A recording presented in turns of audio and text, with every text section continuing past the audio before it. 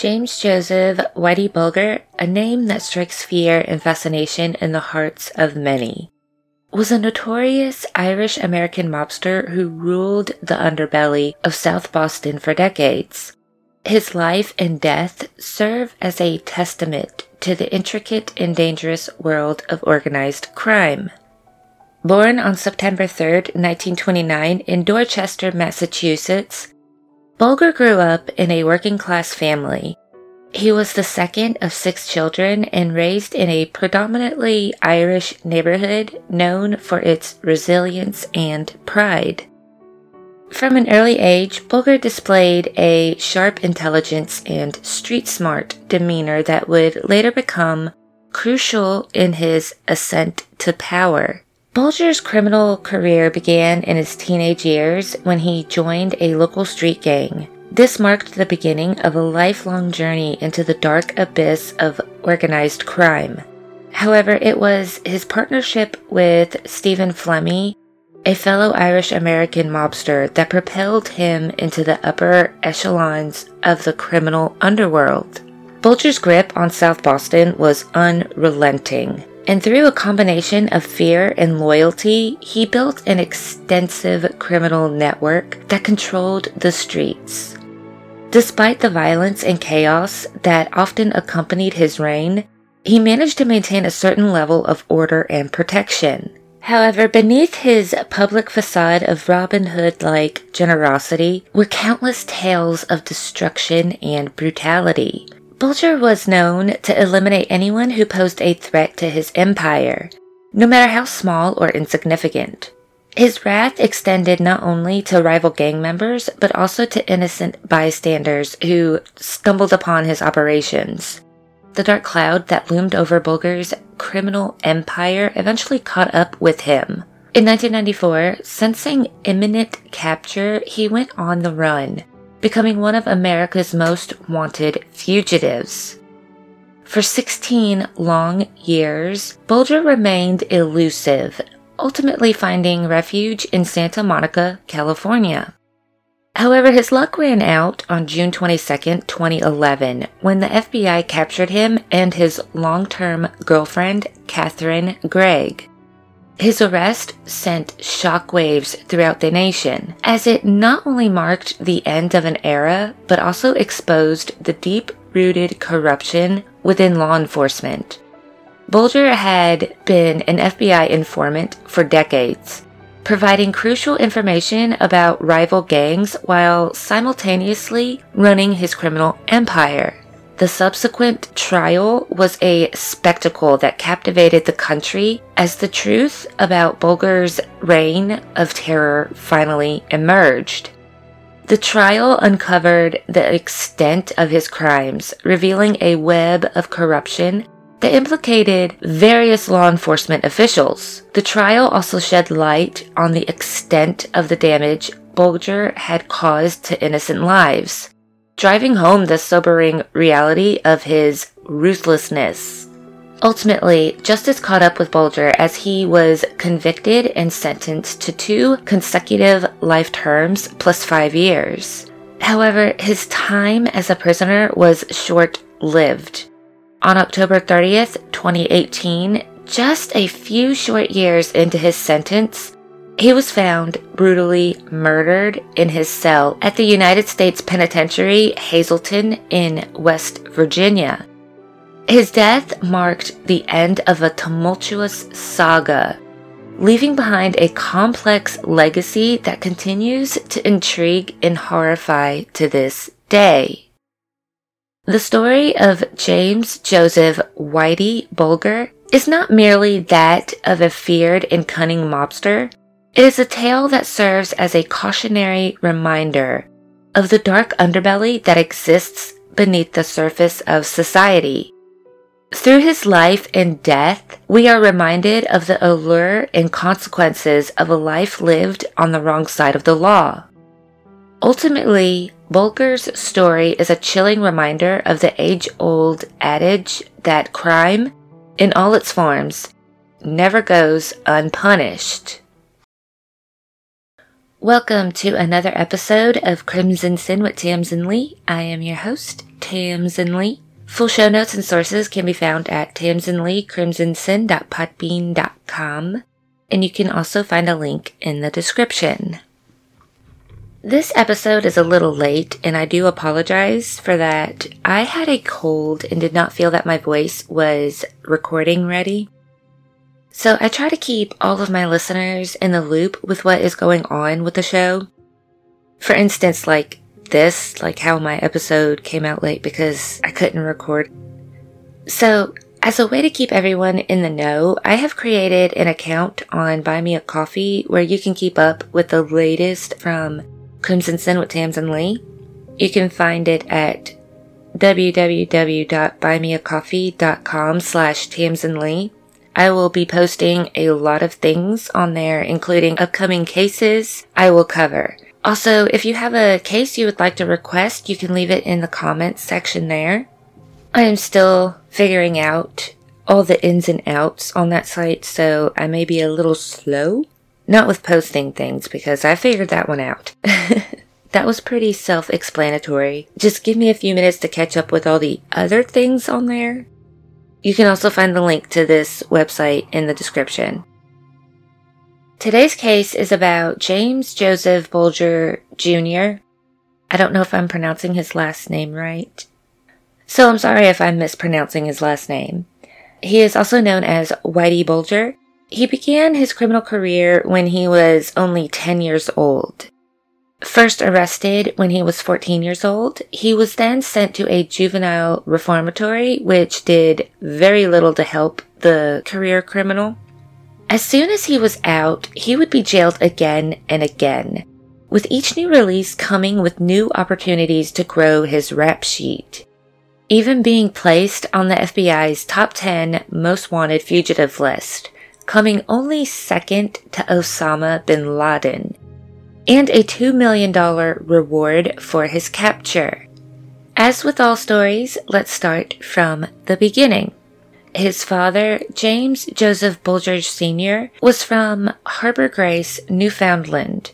After settling in Everett, Massachusetts, James Sr. married a first-generation Irish immigrant named Jean McCarthy. Their first child, James Joseph Bulger Jr., was born on September 3, 1929, in Dorchester, Massachusetts. He was one of 6 children born to the Catholic Irish-American couple. Bulger Sr. worked as a union laborer and occasionally as a longshoreman. When he lost his arm during an industrial accident, the family was reduced to poverty. They would soon move into the Mary Ellen McCormick housing project in South Boston. During his school years, he was described as a troublemaker who was more interested in street life than his academics, a choice which paralleled with his siblings, one of which, William Bulger, would serve as a member of the Massachusetts Senate for 25 years and president of the University of Massachusetts for 7 years. Early in his criminal career, Bulger was given the nickname Whitey by police due to his blonde hair, which I will be referring to him as Whitey from here on out. He hated the name, preferring to be called Jim, Jimmy, or Boots. The nickname Boots came about from wearing cowboy boots, which he used to conceal a switchblade. His liking for street life gave him a reputation as a street fighter and a thief, which led him down the path of meeting more experienced criminals and discovering more lucrative opportunities. By the time he was 14 years old, Whitey was a part of a street gang called the Shamrocks. At this age, in 1943, he would also be arrested for larceny. He would also be charged for other crimes including assault, forgery, and armed robbery, eventually being sentenced to a juvenile reformatory for 5 years for these offenses. After his release, Whitey joined the United States Air Force, earning his high school diploma and trained as a mechanic. However, old habits die hard as he would serve time in military jail for several assaults. In 1950, he was arrested again by Air Force police for going AWOL. Still, in 1952, he managed to receive an honorable discharge and returned to Massachusetts. Shortly after his return, Whitey's offenses grew increasingly large in scale, leading up to a string of bank robberies from Rhode Island to Indiana.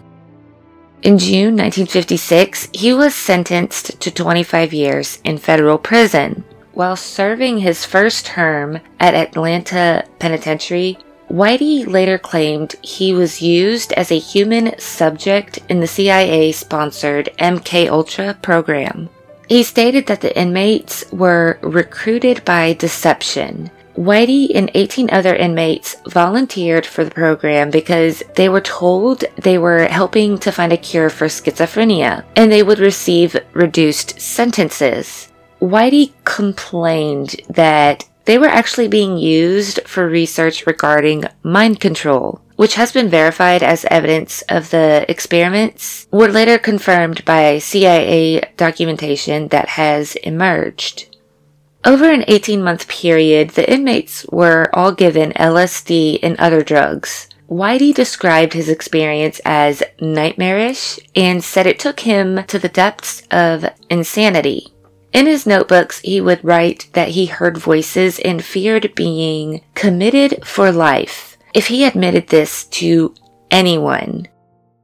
For those of my listeners who are not familiar with MKUltra, I will give you a brief summary. It was a project researched by the CIA, which lasted up to 10 years, in which they sought ways to control the human mind.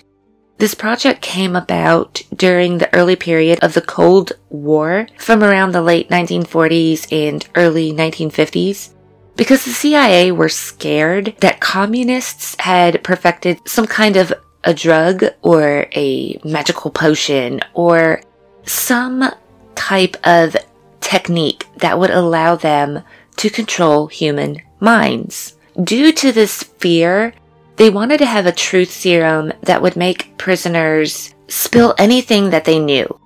They wanted something like an amnesiac that would make people forget what they had done. And of course, the most important goal of all was to have a drug that would allow the CIA to direct agents to carry out acts of like sabotage or assassinations and forget who had ordered them to do it.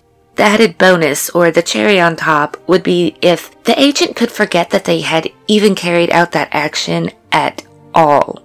It's a pretty terrifying concept if you think about it. Whitey was then transferred to maximum security at Alcatraz Federal Penitentiary.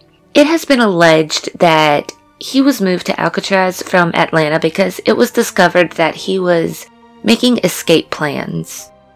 While at Alcatraz, Whitey kept in shape through weightlifting, and he would take full advantage of the educational opportunities that were there for inmates. He completed typing, bookkeeping, and business law courses. He also read many books on poetry, politics, and military history. His stay in Alcatraz appeared to have been somewhat enjoyable of a time for him in his life, as he would later state, "If I could choose my epitaph on my tombstone, it would be, I'd rather be in Alcatraz." Later in his sentence, Whitey would find himself transferred to Leavenworth Federal Penitentiary before being moved to Louisburg Federal Penitentiary in 1963. After serving 9 years in prison, his third petition for parole was granted in 1965. But still, he returned to his life of crime in Boston and a stint at romance. He fell in love with a waitress at a North Quincy cafe. The pair started living together in 1966. They had a son in 1967, but at the age of 6, their son died from Reye syndrome after having a severe allergic reaction to an aspirin injection. The two would eventually split after being together for 12 years. So after his release from prison in 1965, at first, he worked as a janitor and a construction worker before becoming a bookmaker and loan shark for mobster Donald Killeen, whose gang, the Killeens, controlled South Boston for over 20 years. Whitey is said to have joined the Killeens at a time when rival factions were at war. This gang was led by three brothers, Donald, Kenny, and Eddie, along with two others named Billy O'Sullivan and Jack Curran. The mobsters' base was the Transit Cafe in South Boston, which later became known as Whitey's Triple O's. The other gang on this turf was the Mullins, who were a loosely organized crew of thieves who stole from the ships that brought goods into Boston Harbor and from the warehouses where they were stored. The gang was described as particularly talented and opportunistic. They were likely to steal a truckload of Easter hams as they were to steal a truckload of televisions. They also had strength in numbers, with the Boston Police Department estimating that there were as many as 60 members. So the whole spat pretty much started during a fight when Kenny Killeen allegedly chewed off Michael Dwyer's nose, who was a member of the Mullen Gang in 1971. Mullen Gang members Polly McGonigal, Francis Leonard, Thomas King, and Dennis Roach. I don't know if his last name is Roach or Roche. Since I'm from Louisiana, I want to say Roche, but... So back to the story. The Mullen Gang members went to the Transit Cafe looking to confront the Killeens, who had already left the bar. Donald Killeen viewed their presence at their headquarters as a direct challenge. This resulted in a gang war which led to a string of murders throughout Boston and the surrounding suburbs. It was during this time that Whitey committed his first murder. However, this was a botched assassination as he was supposed to kill Mullen member Paul McGonigal. Instead, he mistakenly murdered Paul's innocent, law-abiding twin brother, Donald. Fellow mobster Kevin Weeks stated of the incident, "Jimmy shot him right between the eyes. Only it wasn't Paulie, it was Donald. Jimmy drove straight to his mentor, Billy O'Sullivan's house, and told him, 'I shot the wrong one, I shot Donald.' Billy said, 'Don't worry about it. He wasn't healthy anyway. He smoked. He would have gotten lung cancer.'" According to some sources, during this time, Whitey supposedly switched sides, killing the Killeen leader. Former Mullen boss Patrick Nee claimed that Paul McGonigal ambushed and murdered O'Sullivan under the assumption that O'Sullivan murdered his brother. When Whitey realized he was on the losing side, he secretly approached Howie Winter, the leader of the Winter Hill Gang. This is where Whitey allegedly told him he could end the war by murdering the Killeen leadership. However, other sources dispute this claim, stating that Killeen was murdered by James Mantville and Tommy King of the Mullen Gang. So on May 13th, 1972, Donald Killeen walked outside his home to grab a toy fire truck, which was a birthday present for his son's 4th birthday, from his car. He was gunned down, a machine gun pointed at his face, when 15 rounds were unloaded. After Donald's death, Whitey and the Killeens fled Boston, fearing they would be targeted next. Mullen boss Patrick Nee then arranged for this dispute to be mediated by Howie Winter and Joseph Russo, Capo Regime, which is a leadership position in the Mafia. They were Capo Regime of the Patriarca crime family from Rhode Island. The three gangs sat down at Chandler's nightclub in Boston's South End, where Nee and King represented the Mullins and Whitey represented the Killeens. The Mullins and Killeens would join forces under Winter, who was the overall boss. Not long after this alliance, the only remaining Killeen brother, Kenny, was out jogging when Whitey called him over to a car, which was also occupied by Winter Hill members, Stephen Flemmi, and John Martorano, and stated, "It's over. You're out of business. No more warnings." A message for him to not take over his brother's rackets or avenge their deaths. By the end of 1972, Whitey and his new allies in the Mullen Gang were basically the CEOs among gangsters in Boston. This truce between the rival gangs formed the Winter Hill Gang, which was named after the Winter Hill neighborhood of Somerville, Massachusetts, not Howie Winter. Whitey quickly rose the ranks and cemented his reputation for violence by using murder as a means of discipline for defiant Mullen Gang members, even being implicated in the deaths of at least 3 of his associates, including Spike O'Toole, Polly McGonigal, and Tommy King.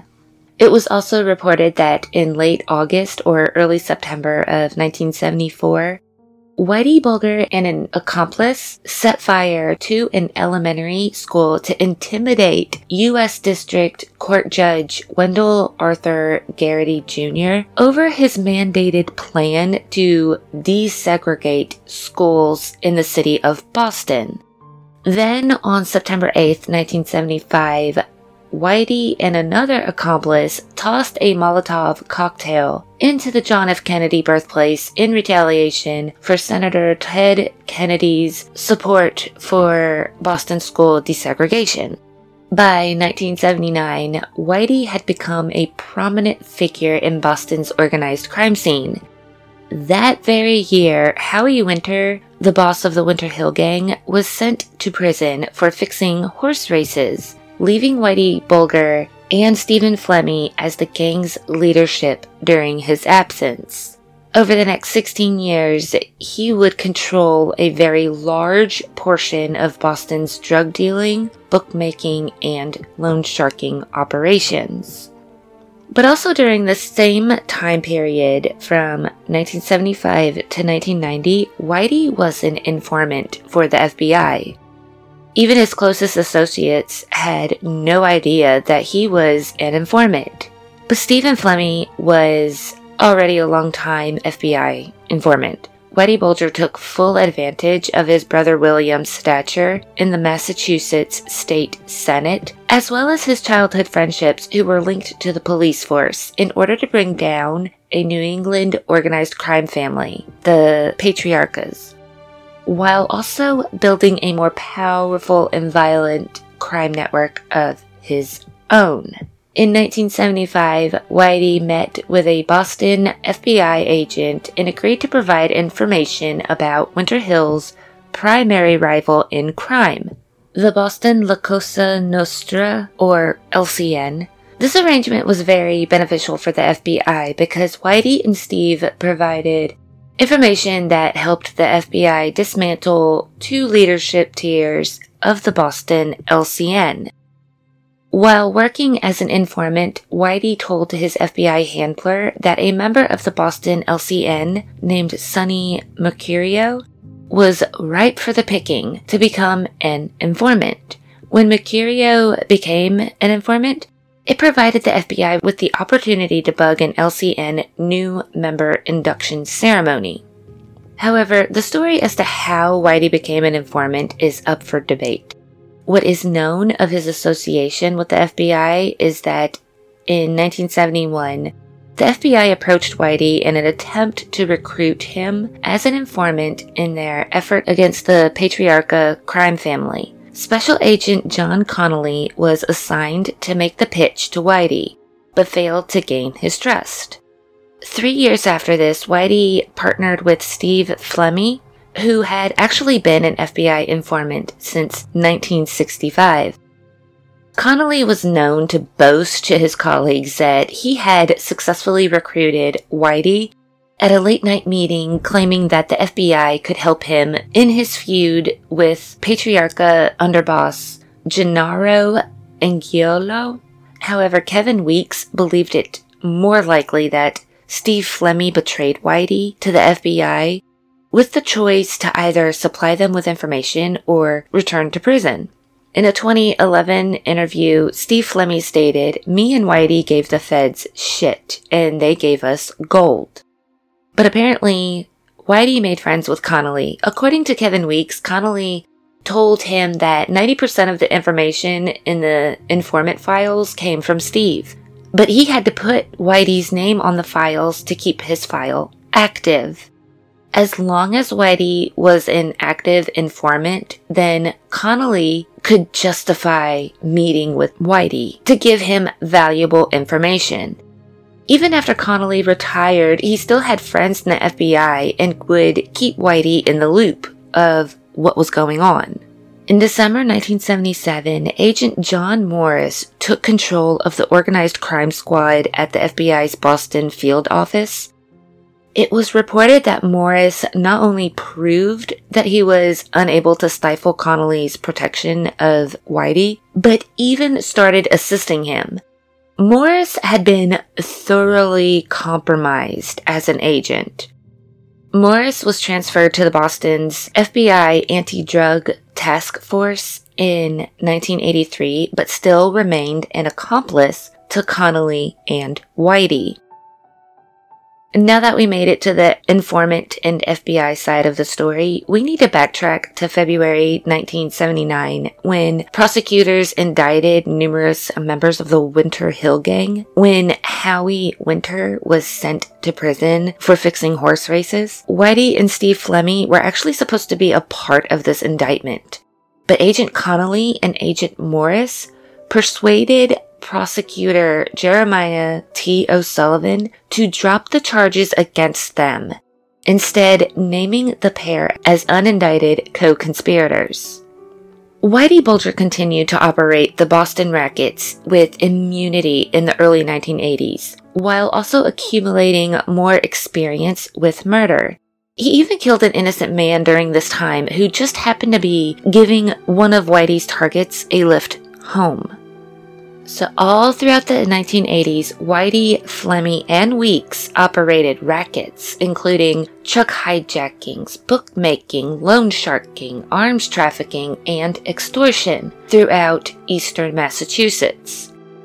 All attempts to build a case against the three by the state and federal agencies were impeded, which was due to many factors, but the most prominent reason was the three of them had a fear of wiretaps and so would never discuss their business over the phone or in vehicles.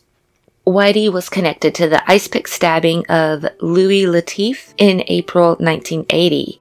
Latif was a bookmaker and cocaine dealer at the time.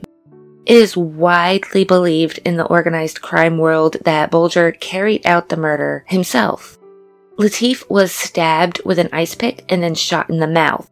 His body was then stuffed into a trash bag and placed in the trunk of his car. It is speculated that this killing was in retaliation for Latif's refusal to pay Whitey a cut from his cocaine dealing profits, and for allegedly committing 2 murders without Whitey's permission. It was later reported that a witness came forward to inform the FBI that he had seen Whitey and Flemmi murder Latif. This witness offered the information to the FBI as a means to enter the witness protection program, as he was a cocaine dealer himself. The witness's name was Edward Brian Halloran, also known as Balloonhead. He also held information that linked Whitey and Flemmi to the murder of Roger Wheeler. Agent Connolly and John Morris then leaked this information of Halloran's dealings with the FBI to Whitey. Bulger and Flemmi were informed of Halloran's meeting with the FBI out of town, and when he was back in South Boston in May 1982. Kevin Weeks was ordered by Whitey to find Halloran and keep watch on him while he and another associate armed themselves. Weeks learned that Halloran was having dinner at a restaurant located in South Boston. Whitey and his accomplice waited in a car in the parking lot. Whitey and his accomplice were allegedly in disguise, as Bulger was armed with a rifle and his accomplice carried a machine pistol. It was also reported that Whitey was carrying a walkie-talkie so he could communicate with Weeks, who was watching Halloran's movements. Halloran just so happened to accidentally bump into a friend of his named Michael Donahue. When Halloran explained to his friend that he did not drive to the restaurant, Michael, who was a truck driver and had no known connections to the Winter Hill Gang or criminal activities, offered to drive him home. The pair left the restaurant as Weeks informed Whitey over walkie-talkie that Halloran was on the move. Once they were in Michael's vehicle, Bulger and his accomplice opened fire. Michael was hit in the head, dying instantly. Halloran was badly wounded, but survived long enough to inform authorities that the person who shot at them was named James Flynn. However, he did not identify Bulger as the other killer. During the mid-1980s, Whitey started summoning drug dealers from in and around Boston, and he would tell them that he had been offered a substantial amount of money in return for the dealer's execution. In return, he would then demand a large cash payment as price for not killing them.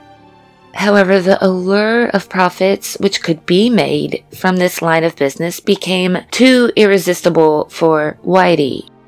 Most of South Boston's cocaine and marijuana trafficking was under the control of a mobster named John Shea. Whitey allegedly considered killing Shea, but instead decided to extort a weekly cut of the profits. He would also enforce strict rules over the dealers who operated in his territory by forbidding the use of PCP and selling drugs to children. Those who did not abide by these rules would be violently driven out of his turf. Around this time, Whitey Bulger was also supplying weapons to the Irish Republican Army, which was fighting the British government in Northern Ireland. Tensions between the Winter Hill Gang and the Patriarca family increased drastically during the summer of 1983, when an employee at a cash laundering vending machine company that the Patriarchas owned, called Quinomatic, was kidnapped while working.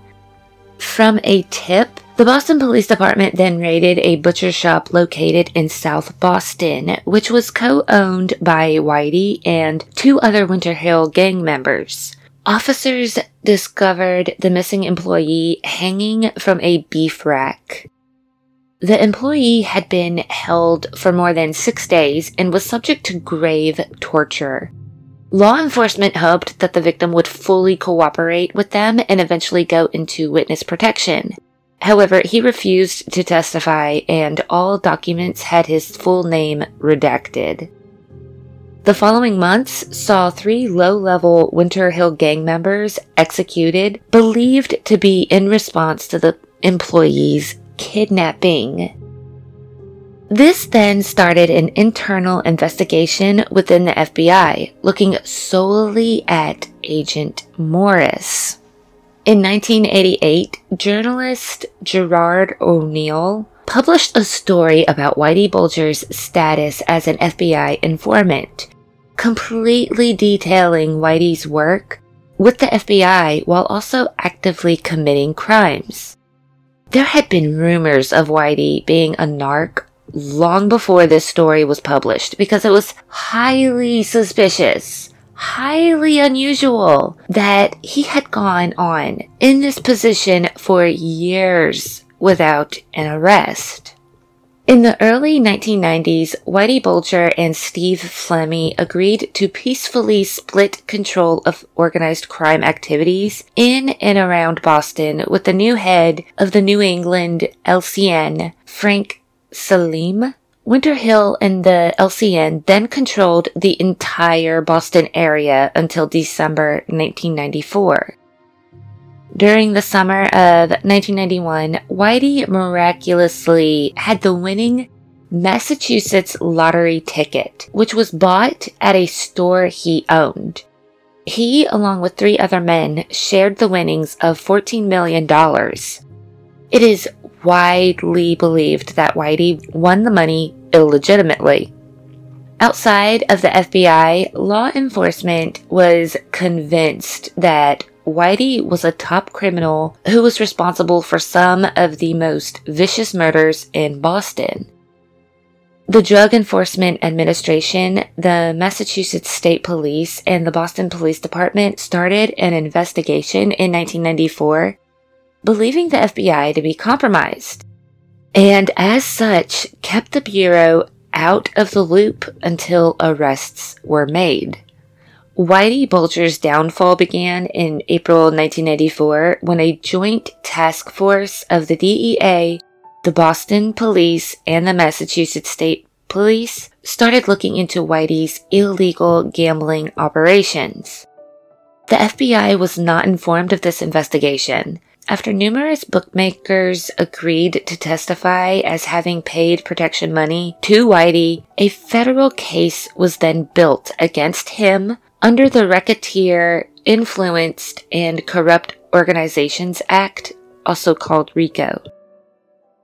But Whitey had set up safe deposit boxes across North America and Europe, which contained cash, jewelry, and passports, in places such as Oklahoma, Florida, London, Birmingham, Dublin, and Venice, which would be something very valuable to him if he were to need to disappear, right? Which is exactly what happened. In December 1994, Agent Connolly informed Whitey that sealed indictments had come from the Department of Justice and the FBI was to begin making arrests during Christmas. On December 23, 1994, Whitey fled Boston with his girlfriend, Teresa Stanley. They spent Christmas in Selden, New York. Whitey and Stanley then spent New Year's Day in a hotel in New Orleans' French Quarter. Believing that the information that Connolly gave him was a false alarm, he prepared to return to Boston on January 5, 1995. However, that night, Flemmy was arrested by the DEA outside a restaurant. Police Detective Michael Flemmy, Steve's brother, then informed Kevin Weeks of Steve's arrest, who in turn immediately told Whitey. So instead of returning to Boston, Whitey and his girlfriend would spend the next 3 weeks traveling to New York City, Los Angeles, and San Francisco.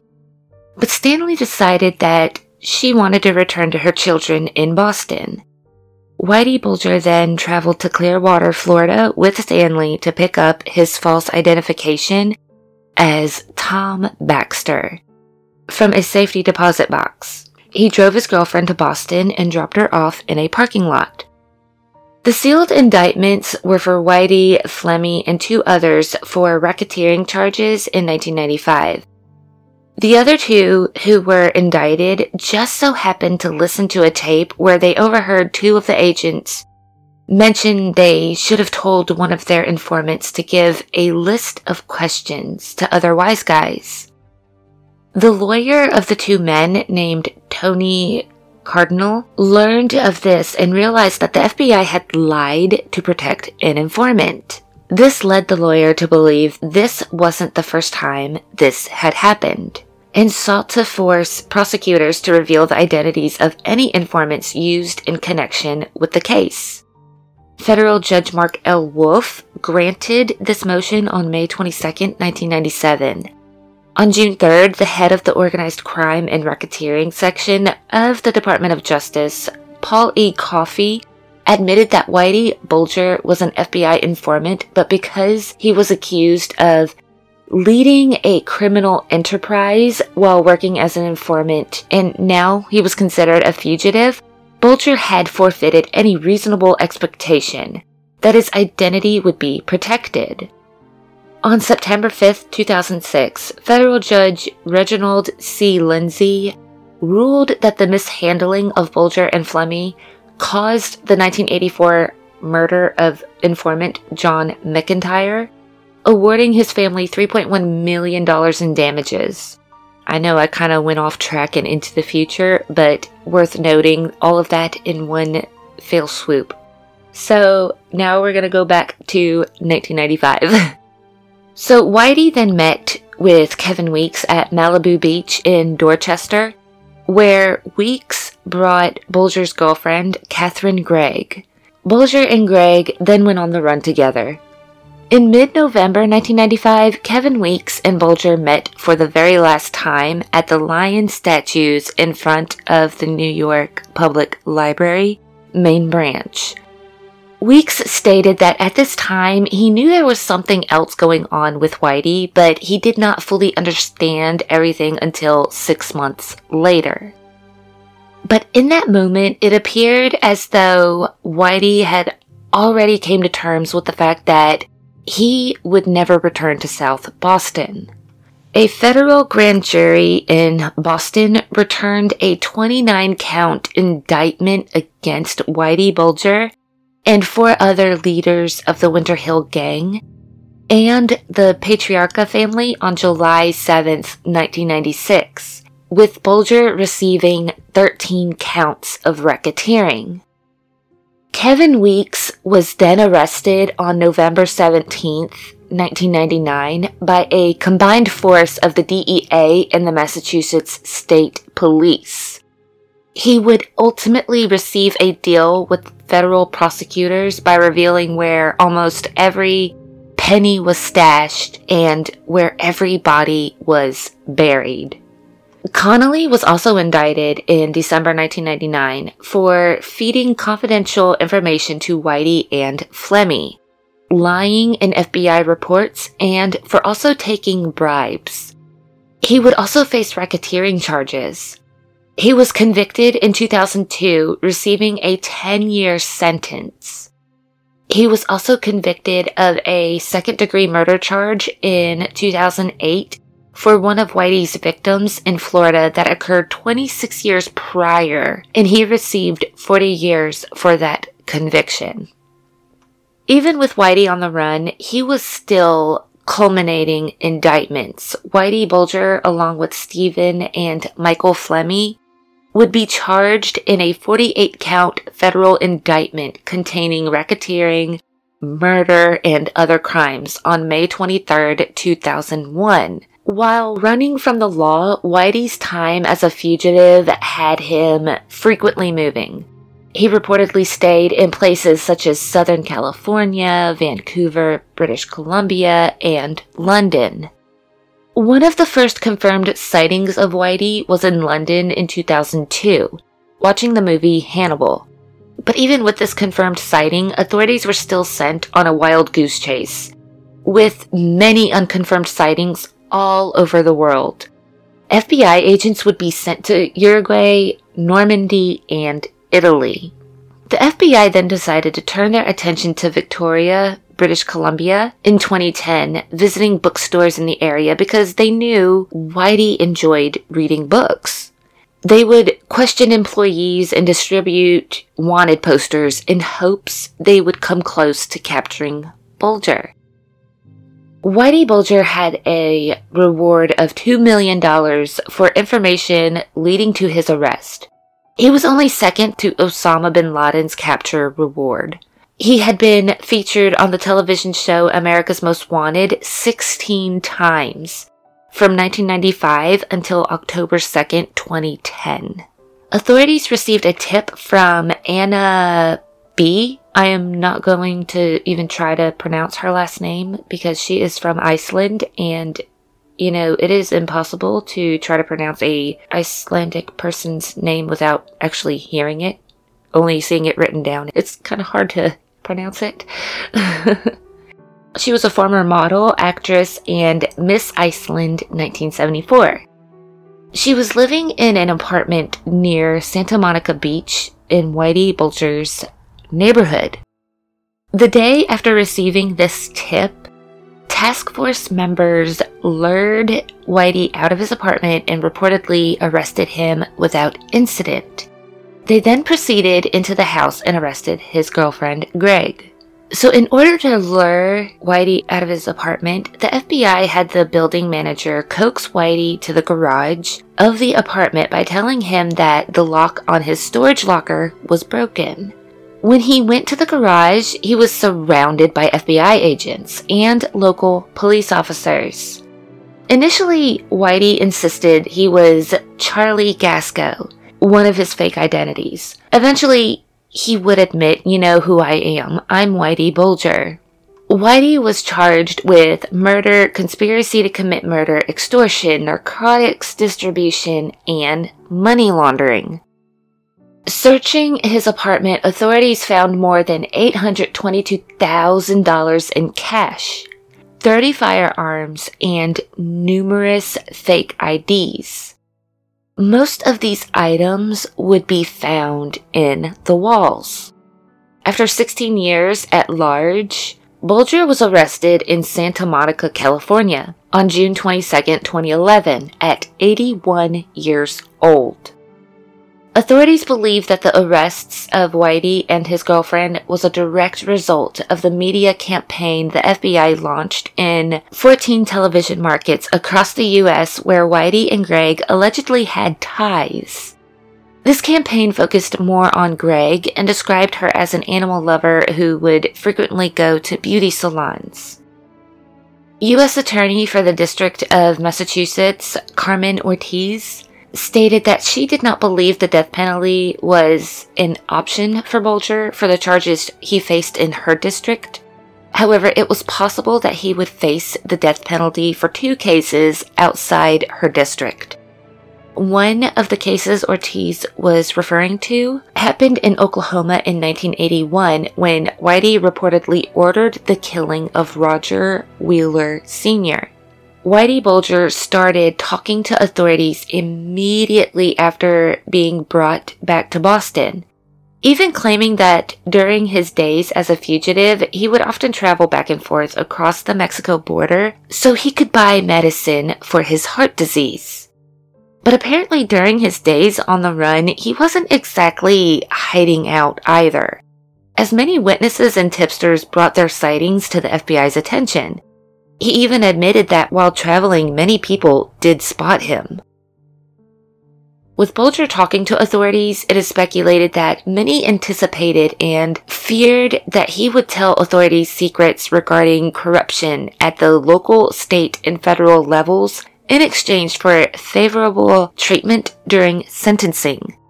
It is widely believed that the corruption of these officials was the only reason he was able to operate his criminal enterprise for so long. Which I think we've pretty much already established that's what it was. Kevin Weeks was surprised by his friend's decision to cooperate with authorities, stating that Whitey wasn't the person he remembered, and therefore no one was worried about him. On July 6, 2011, Whitey pled not guilty to 48 charges, including 19 counts of murder, extortion, money laundering, obstruction of justice, perjury, narcotics distribution, and weapons violations. Catherine Gregg, Whitey's girlfriend, had been wanted by the FBI since 1999 for harboring a fugitive. After being captured with Bulger, she sought for release on bail and home confinement, which was ultimately denied. Her decisions in being tried are slightly baffling to me. So, Greg initially stated that she would go to trial rather than accept a plea bargain. But in March 2012, she pled guilty to conspiracy to harbor a fugitive, identity fraud, and conspiracy to commit identity fraud. For these charges, she was sentenced to 8 years in federal prison on June 12, 2012, and declined to speak during her sentencing. However, she gained another indictment in September 2015 on criminal contempt because she refused to testify before a grand jury about whether or not other people aided Whitey Bulger while he was on the run. She pled guilty to this charge in February 2016. Her attorney requested 12 months in prison for this charge, while prosecutors asked for 37 months to be tacked onto her sentence. In April 2016, she was ultimately given an additional 21 months to her 8-year sentence for the criminal contempt charge. She completed her sentence on July 23, 2020, living quietly in South Boston with her twin sister, Margaret McCusker. While things seemed to work out relatively well for Catherine Gregg, Whitey Bulger's story is completely different. On June 12, 2013, Bulger went to trial on 32 counts of racketeering and firearms possession, with the racketeering counts including allegations that Bulger was involved in 19 murders. The trial lasted 2 months and included the testimony of 72 witnesses. The jury started their deliberations on August 6th.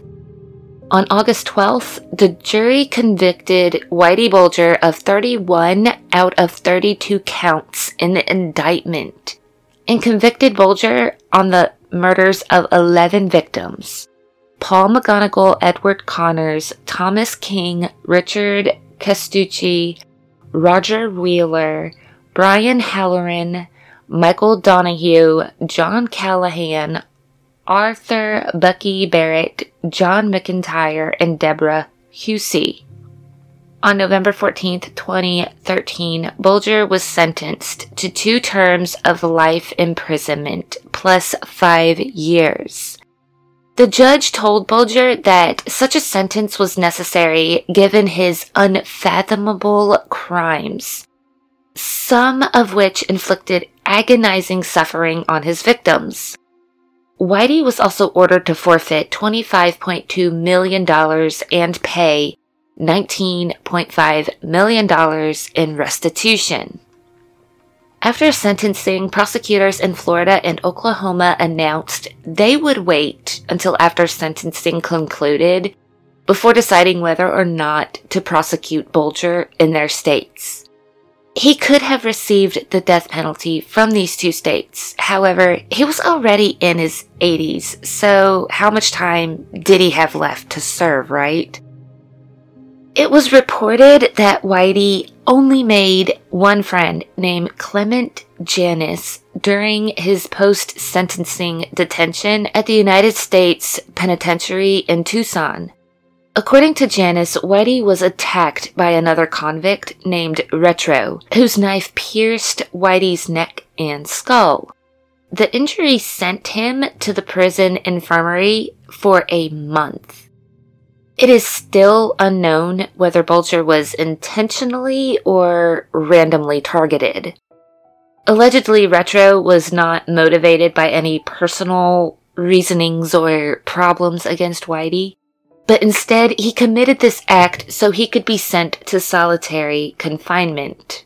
Also, while in the Tucson facility, Whitey was allowed to start taking counseling with a prison psychologist. But it was alleged that rumors were making their way around the prison that the psychologist was too friendly toward Whitey and may have even allowed him to use her phone. Because of these rumors, his counseling ended. He was then transferred to the Coleman Federal Correctional Complex in Florida during September 2014. After being transferred, it was reported that Whitey began experiencing night terrors. He claimed that these had to have been from the experiments he had taken part in while imprisoned in the 1950s, where he was given drugs. His health seemed to deteriorate also, as he was now confined to a wheelchair. In October 2018, Whitey was transferred to the Federal Transfer Center in Oklahoma City, before arriving to the United States Penitentiary Hazleton in West Virginia on October 29th. On October 30th at 8:20 a.m., 89-year-old Whitey Bulger was found dead. He was in his wheelchair and had been beaten to death by multiple inmates armed with a padlock wrapped inside a sock and shivs. Law enforcement stated that Bulger was unrecognizable as his eyes had been nearly gouged out and his tongue almost cut off. The homicide was the third in the prison within 40 days. And correctional officers even warned Congress before Whitey's murder that the facility was dangerously understaffed. The number one suspect in Bulger's murder was 51-year-old Massachusetts-based mafia hitman Freddie Geese, who reportedly hated rats. Freddie and his brother were both serving life in prison for several violent crimes. Another suspect in Bulger's death was Paul J. DeCollegiero, another Boston mobster who was serving a 25-year sentence for racketeering and conspiracy that led to the 1996 murder and dismemberment of 19-year-old Aylin Silva. Whitey Bulger's funeral mass was held on November 8, 2018 at St. Monica St. Augustine Church in South Boston. His family members and Catherine Gregg's twin sister attended the funeral. While his death was a sad end for his family and those who knew him, it came as a relief to many who lived in Boston, most notably for the family members of his victims. One of these family members even stated, "He died the way I hoped he always was going to die." In September 2019, Whitey Bulger's family filed a wrongful death lawsuit against the Justice Department and sought $200,000 in damages. The family alleged that by lowering Bulger's medical status and transferring him to Hazleton, he was deliberately placed in harm's way. They continued to claim that there was simply no other explanation for the transfer of someone in his condition and inmate status to be placed in the general population of one of the country's most violent federal penitentiaries. In January 2022, U.S. District Judge dismissed the lawsuit, ruling that federal law did not allow Whitey's family the right to sue Bureau of Prisons officials because Congress expressly puts custody of inmates in the hands of the BOP. 3 men were indicted in connection with the death of Bulger on August 18, 2022. The 3 men are Freddie Geese, Paul J. DeCollegiero, and Sean McKinnon. Geese and DeCollegiero are charged with conspiracy to commit first-degree murder, aiding and abetting first-degree murder, and assault, resulting in serious bodily injury. McKinnon is charged separately with making false statements to a federal agent. Freddie Geese's trial for this incident is scheduled to begin in December 2024. So what did you think of today's case? What shocked you most about Whitey Bulger's tale? Leave your thoughts in the comments. Also, don't forget to like, follow, or subscribe to stay up to date with the latest cases from me, Tams and Lee. Also, don't forget to always check Buy Me a Coffee /Tams and Lee for the latest updates on everything happening with the show. Thank you for listening and for your support. Stay safe, and I will see you for the next episode. Bye!